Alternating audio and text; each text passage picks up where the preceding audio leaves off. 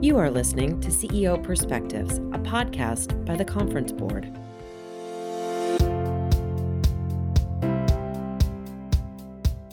Welcome to this episode of CEO Perspectives, a signature series by the Conference Board. CEO Perspectives are conversations that take an objective, nonpartisan look at a range of topics that matter most to business leaders. To help make sense of these topics, we'll sit down with thought leaders and do what we do best at the Conference Board, provide trusted insights for what's ahead. I'm Steve Odland, the CEO of the Conference Board and the host of this podcast series, and today we're going to discuss a trend that has ramped up in recent years and made a lot of headlines, and that is shareholder activism. It's all about driving change, and shareholders are turned to it when they think that management and boards are not maximizing a company's potential. What is shareholder activism? Why is it so prevalent? Is it good? Is it bad?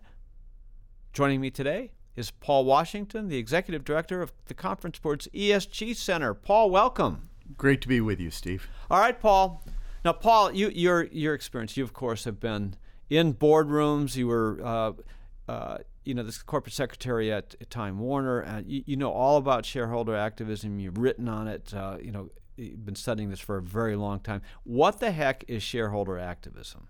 So shareholder activism is when a shareholder or group of shareholders seek to bring about significant change at a company. You know, it's been around for over 40 years. We're talking big A activism right now, where the investors are looking to change the strategic direction of the company, to change out the board, to change out the CEO, to block a merger, to encourage a merger, those sorts of major shifts. So that's the sort of traditional big A activism that's been around for a lot of years. It had a bad name at the outset, which was called greenmail, where someone would drop into your stock and threaten to take over the company, and then the company would buy back the shares from the activist investors. It's gotten a lot more sophisticated than that these days. Well, and the goals have gotten broader. Exactly right. Too. I mean, I think when this first started, it seemed like there were companies that just didn't get it. They were underperforming. They were sleepy, and so the activists would say, "Come on, guys, shake it up." There's a lot broader range than just simply is the stock price where it needs to be. That's exactly right. And so I'd say that activism, you used to be able to sort of categorize it as sort of big A activism, where it was focused on the stock performance, and small A activism, often smaller shareholders that were seeking a change in your governance, your environmental policies, your social approach. Well, I don't think it's as simple as those two camps anymore. There's really a merging of those two camps when it comes to activism. And so often those ESG issues are wedge issues that activists are using to effectuate bigger change at a company because they're also disappointed in the stock performance.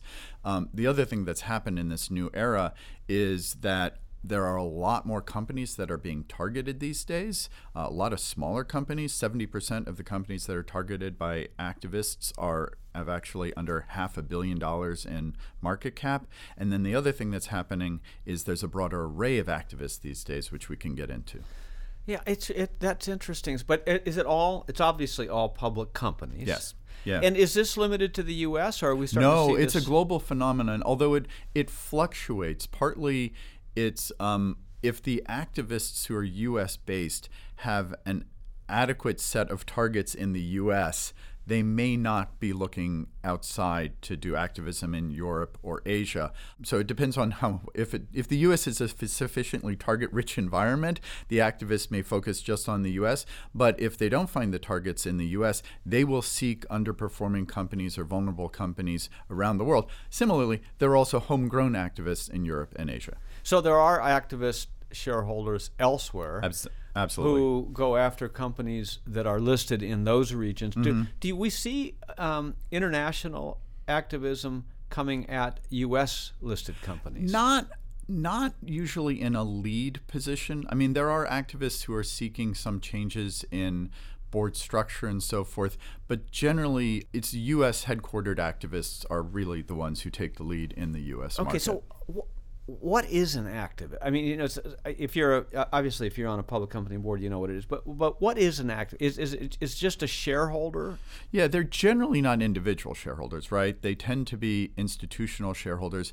The most prominent kinds of activists out there these days are hedge funds, which are usually limited partnerships, private limited partnerships, although sometimes they're also public ones, where wealthy investors get together, they pool their resources, and then the hedge fund is professionally managed, and it goes out to find outsized returns for their investors, often in conjunction with sort of outsized risk.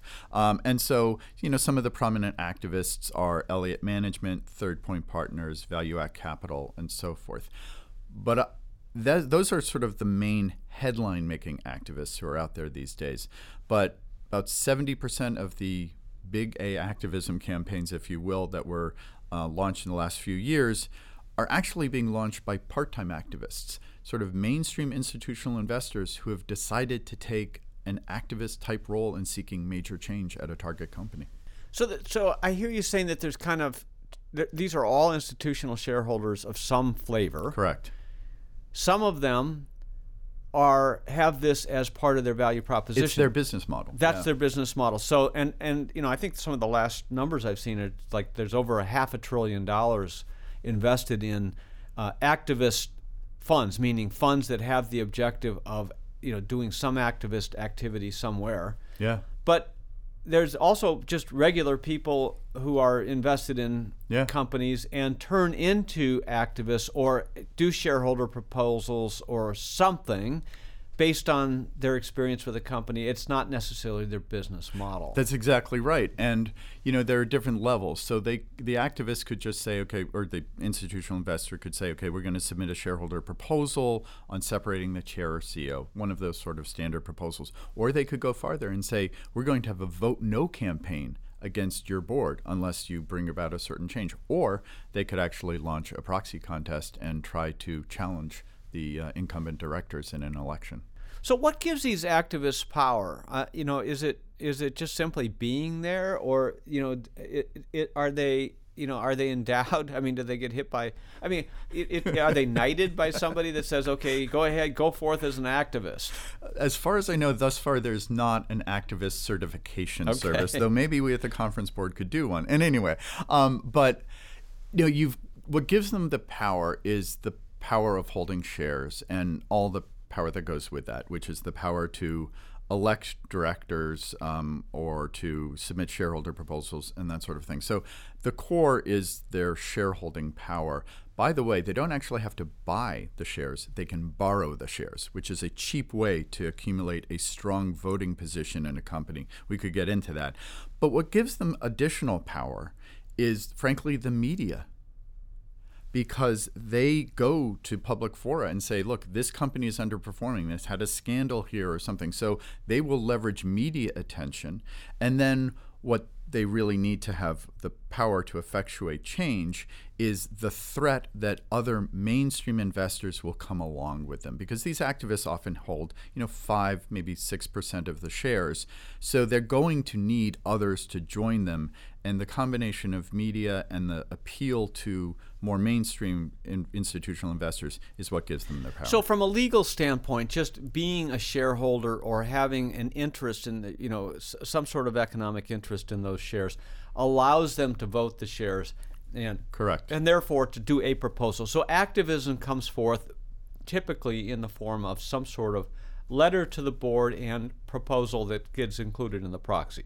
Exactly right, and sometimes it's a letter that's released to the press on the same day. So and then what you're saying is that additional publicity and sometimes the name of the organization. So an Elliott has an experience and people really know that these are the folks that get things done. So it's cachet, it's brand name. Media, PR, all of that, which gives you the top spin. And it's also, if they've got a track record of driving up the stock price, then that also gets the other investors' attention. But ultimately, in order to affect the change, there has to be a vote. Yes. Well, Or not, or a settlement. Or a settlement. Okay, so talk about that. Yeah, so a lot of these campaigns, and increasingly, these campaigns don't go to the vote where you're choosing to vote for the activist slate of directors over the incumbent slate. Most of these wind up being settled in some way by the company, and sometimes that involves putting an activist-supported director on the board. Sometimes it involves making an explicit change in the company's policy. It could be, increase the dividend, increase the buyback, divest this particular business. So there are lots of ways to reach a settlement that may avoid an out-and-out, vote or proxy battle. Yeah, and recently Disney went through this where they had a bit of a threat of an attack that was then canceled, right? Yes, exactly right. And we see this over and over. And one of the things that's a takeaway for companies in these situations is recognize that when you're fighting an activist, that person may wind up being on your board as part of a settlement, or they could come on your board as part of an election. So the tone that companies take in these activist situations is really important. You're addressing the activists' ideas. You're not attacking them personally. So what are the areas that provoke activism? So what I guess another way to say it is, what are what are the top things that companies do wrong that provoke people to attack them? Well, so there is stock performance. If you're underperforming your peers for a period of time, that is one thing. If you are pursuing a transaction that's unpopular with with a substantial portion of your investors, that'll attract activists. But what's increasingly true is that the sort of wedge issues, the sort of honey to bees, if you will, here, are often governance issues or environmental or social issues at companies where investors can say, well, there was a shareholder proposal on climate policy and it passed, the shareholders approved it, the board did nothing on it. We're now going to use that as a wedge issue to wage a bigger campaign against you, or you don't have a long-term plan for the transition to renewable energy. Those sorts of ESG issues are often the wedge issues that investors will use to gain traction when they also care, obviously, about stock price. It's interesting. These issues ebb and flow as society's focus ebbs and flows on various issues. And it seems to me, you may disagree, but a lot of this activism happens before regulation is established or before wide adoption of practices are established. So it tends to be on the leading edge of identifying issues. Absolutely. And I think it's true in this space, I'd say, generally, that while we are seeing increased SEC disclosure regulation on climate, cybersecurity, eventually human capital management, this is still market-driven. And the activists, they're always seeking alpha. They're always looking for what's new and different. And so you will find activists raising issues or wanting companies to move faster on issues than the companies might otherwise move. That's a big issue. If let's say management and the board recognize they need to move in a direction, but they're not doing enough yet, activists will make them move faster. Executive comp? That's also a big one. That's a big one. That's a governance. That's a governance one, and it's an area that companies can actually relatively easily avoid making themselves a poster child. You need to pay your executives and fairly, but if you are underperforming, bait to activists is to increase your executives' compensation sort of in lockstep with peers because they're raising their compensation. Well, that works because they're better performing. You can't do that. And if there's a significant pay for performance disconnect, again, over time, that will attract activists. Yeah, so the whole deal is, shareholders have the economic interest in the company. They own the company. And the owners want management, to have skin in the game. They want to pay for performance, and they want to see boards reflect that. They don't want to see management rewarded when the shareholders suffer. Essentially, that's exactly right. It's a glib way to put it. Yeah, and there are certain red flags for investors, but you've got it exactly right. Okay. We've talked about what shareholder activism is and what drives it. Next, we're going to explore the characteristics of companies that provoke shareholder activism. We're going to take a short break, and we'll be right back. As you and your company monitor the latest wave of shocks that have battered the U.S. economy, the award-winning forecast team at the Conference Board now predicts a U.S. recession by the end of 2022. This recession will further compound the crises that have recently upended expectations, from a deadly pandemic to a war in Ukraine and the highest inflation rate in decades.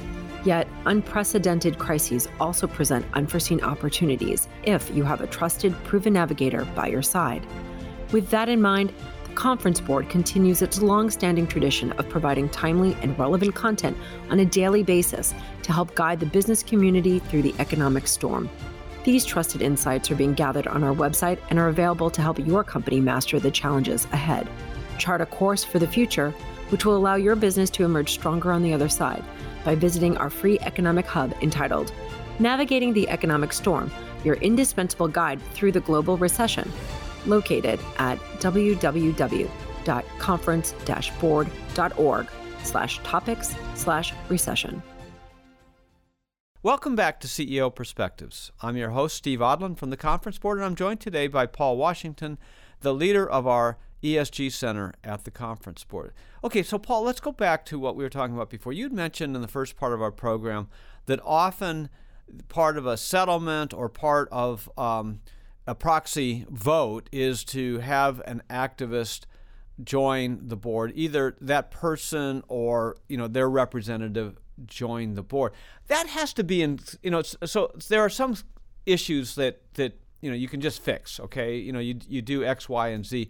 So this happens. You get board member additions when the issues are more complex, right? Correct. So talk about those kinds of issues. Number one. And then secondly, is having an activist on a board a good or a bad thing? It's a tricky thing for sure. So let's talk about the sort of issues. So you're right. If it's something like, we want you to increase your dividend, or we want you to, not engage in a certain kind of transaction, that's a little bit of an over and done thing. But if it's, are you moving quickly enough in executing a strategy that's adapting to the digital world? Are you dealing with the disruptors in your industry? So those strategic or operating challenges, those are ones where the activist may want to have one or two or more people in the boardroom to see how the board is handling and to help the board handle those ongoing strategic challenges. So what do you do when you've got someone from the activist side in your boardroom? I mean, the biggest inherent challenge is just the dual loyalty issue that can exist with an activist appointed director. What does that mean, dual loyalty? So you've got, as a member of the board, you have fiduciary duties to the company, to act in the company's best interest. Duty of care, duty of loyalty, undivided duty of loyalty to that company. If you also happen to be serving as an officer of the hedge fund, or if you're just representing them, you may feel that tug, if you're this activist director, to, focus on representing that investor, that hedge fund, as your constituents. That can't happen, right? You have to care about all the shareholders and represent all the shareholders' interests, and not just focus on what your own the people who supported you want you to do. Right, so, because that would be the same thing as green mail. Exactly right. I'm coming on the board. I've got a hedge fund that wants to sell within 6 months, so maximize the share price within 6 months. Right. You do that, guy jumps off the board, and then, Yeah, and they're gone, and then that person has actually violated their duty of loyalty while they were on the board, because they were really, working for someone else. So, but companies do navigate this. A lot depends on the people who are joining the board. Do they understand the role of the board? Do they understand their duty to the company itself? And there are plenty of instances where, not just legally, but frankly even culturally, the new directors fit in and are actually welcomed. But it takes a lot of extra effort on the company side and on the activist side to make that work. Yeah, and so the way this thing works is, typically, if there's a fight, it's we versus they, it's the good guys versus the enemies, and hence your point, which is you got to be careful how you do all that, because at the end of the day, you could have that. But I think that the cure for that typically is to put an agreeable representative on the board who is a reasonable person, an experienced director, somebody who knows the industry, and who can be constructive and wasn't front and center as part of the quote-unquote conflict. Right, and you can do it where the activist gets approval over it, or what happened when Carl Icahn took a run at Time Warner. Our settlement was we said we would add a couple new directors to the board. We didn't give Icahn authority to veto them, and we added a couple directors, and everyone was happy. Well, and everyone was happy because the change was effected, and and the board realized that they needed to do something different, which is what smart activists are trying to do. I guess some people want to win, regardless, but or on whatever. But at the end of the day, if they want everybody, if all the shareholders win, if the stock price goes up. Yeah, because activists are, they are investors first, right? I mean, activism is the way that they seek a higher return, but they're still seeking return. Yeah, our listeners could probably, might listen to us and think that we have a bias against activists, and we've been thinking about it from one perspective. But, activists can provide a real constructive role, and as you mentioned, a lot of this is happening in smaller companies where the management teams and the boards are less sophisticated, have fewer outside advisors, and so forth. So sometimes these are real assets, when they come in. And entirely right. So activists serve a generally salutary role because they help keep people on their toes, right? I mean, that if you know that you don't want to worry about losing your job every day, but if you're a board member or management, you say, wait, there are people out there who are watching what we're doing, who will hold us to account if we're not performing. That's actually a healthy thing in the system because there's accountability that way. But you point out an additional value that activists bring is they are often very smart people who have done very careful analyses of your companies, right? And they can say, gosh, have you considered doing A, B, or C? And they can bring really good constructive strategic ideas to the table. And that's part of the value. So what are the there's probably 100 of them, but what are the characteristics of companies that do not provoke activism? In other words, so is it just stock price? I mean, everything's No, going it's well? actually not. And let me distinguish a couple things. The first is no matter how well your company is performing and on any measures, you may well have activists in your stock. The presence of activists in your stock does not mean that there's going to be an activist campaign against you. So you phrased it exactly right. What promotes activism? Not their investment in your company, because you actually may welcome that, right? But what will provoke them to start to take action? And conversely, what won't? So I would say that it's the companies that not only are performing well in stock, but that actually have a narrative about long-term value creation, that they're doing that as well as delivering on quarterly earnings. The other thing is that those are companies that embrace appropriate practices when it comes to governance, right? There are certain things where, you want a diverse board. You want a board that brings strategic value. You want a board that is refreshed over time. You want to have experienced directors who understand the industry. Those sorts of boards that have, members who can demonstrably bring value are the ones that are less likely to be targeted. Okay, so then do the inverse. What are the characteristics of companies that do provoke activism? Well, you can have some governance practices that, for example, things like staggered boards, where your board is elected and sort of the directors serve for 3 years, and a third of the board is elected each year, rather than having all your directors elected every year.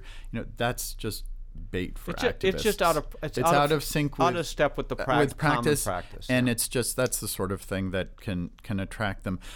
It's also board composition, right? If you have a board that is pale, male, and stale in the eyes of investors, you may well get an activist who says, why isn't there diversity on your board? Why do you have directors who are serving on 4 different boards plus yours, overboarded directors, those sorts of things? Or why don't you have directors who have any relevant industry experience? It may not be in your industry, but it should perhaps be in an adjacent industry. Have they been there too long?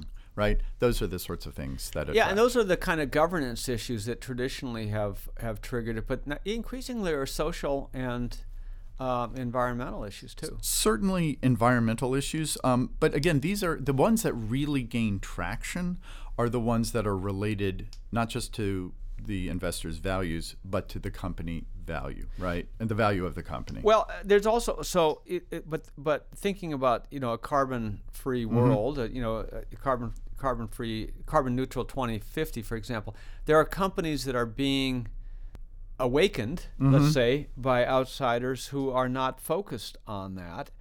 And it may be that every other aspect of governance and everything else is doing fine, but they're saying, hey, look, you're kind of out of step with where we need to go as a society. That's exactly right. And, in our recent C-Suite Outlook report, there were about 21% of U.S. CEOs who didn't think that climate change and the transition to renewable energy would have a significant impact on their company.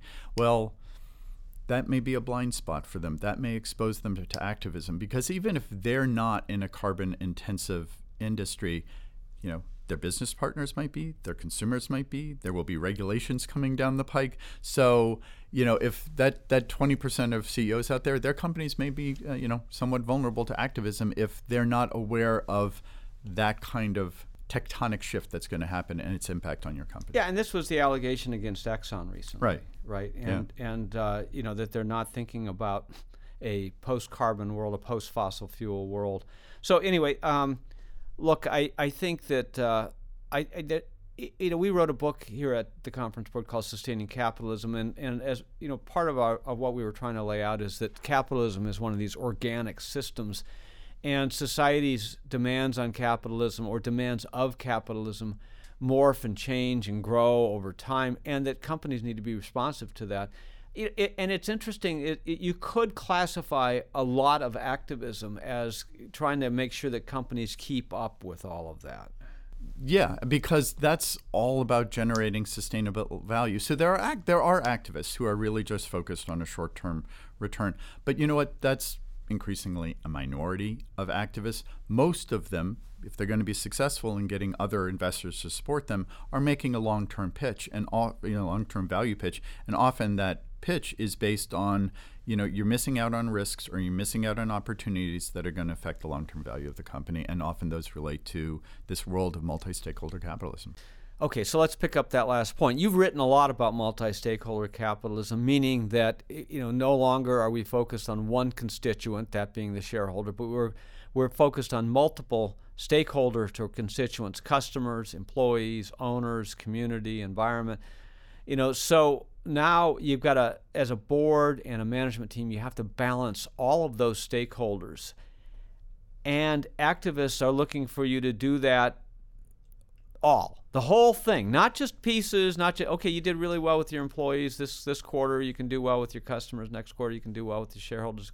I mean, you have to do this every day across all of these. How do you run a company and operate on a board and do all that? It is really hard, and the activist campaign, even if the activists have a good argument for what you should be doing differently in the long run, it can have a short-term negative impact on the company. Maybe not on its stock price, which may jump because you've got an activist involved, but these can be very distracting episodes. When we went through it at Time Warner, I would say 25 to 30% of senior management's attention was diverted to dealing with the activist for a long campaign. time. Yeah, and that hurts the business. On the flip side, sometimes activists ask for things that are good in the short run, but may not be in the best interest of long-term shareholders. And this is where you see, the so-called permanent capital are the index funds who are in there constantly because they have to be, because it's part of their index. And this is almost half of the ownership of most of the big companies today. So there is this tension now also between the kinds of shareholders that are active. I mean, certainly the index funds want the share price to go up, but it has to be sustainable. It can't just be a burp. Right.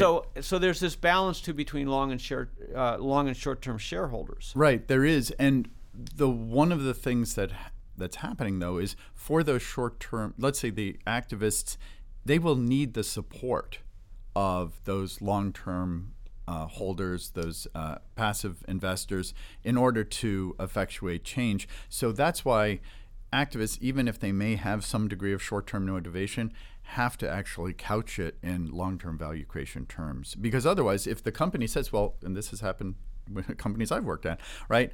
Sorry, we have our long-term shareholders on our side. We appreciate hearing from you, activists, but that just doesn't fly. So, that's why activists are having to pay more attention to the long term maybe than they have in the past. And management teams and boards have to think about the long term, because they can't be thinking about maximizing something in any individual quarter.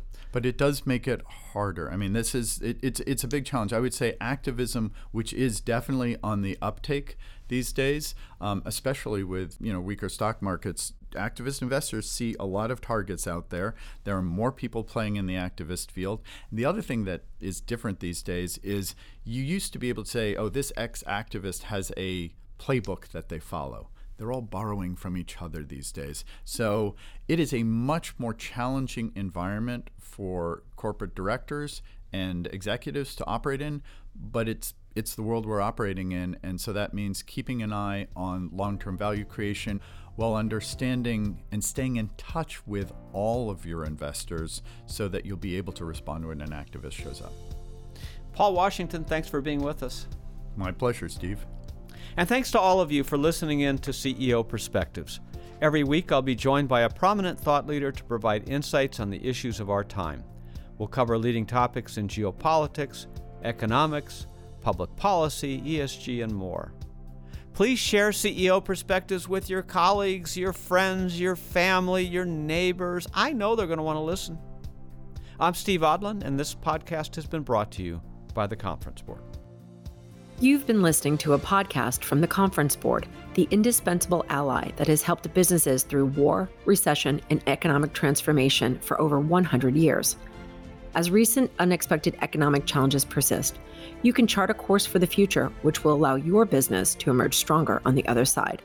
Just visit our free economic hub entitled Navigating the Economic Storm, your indispensable guide through the global recession, located at www.conference-board.org/topics/recession.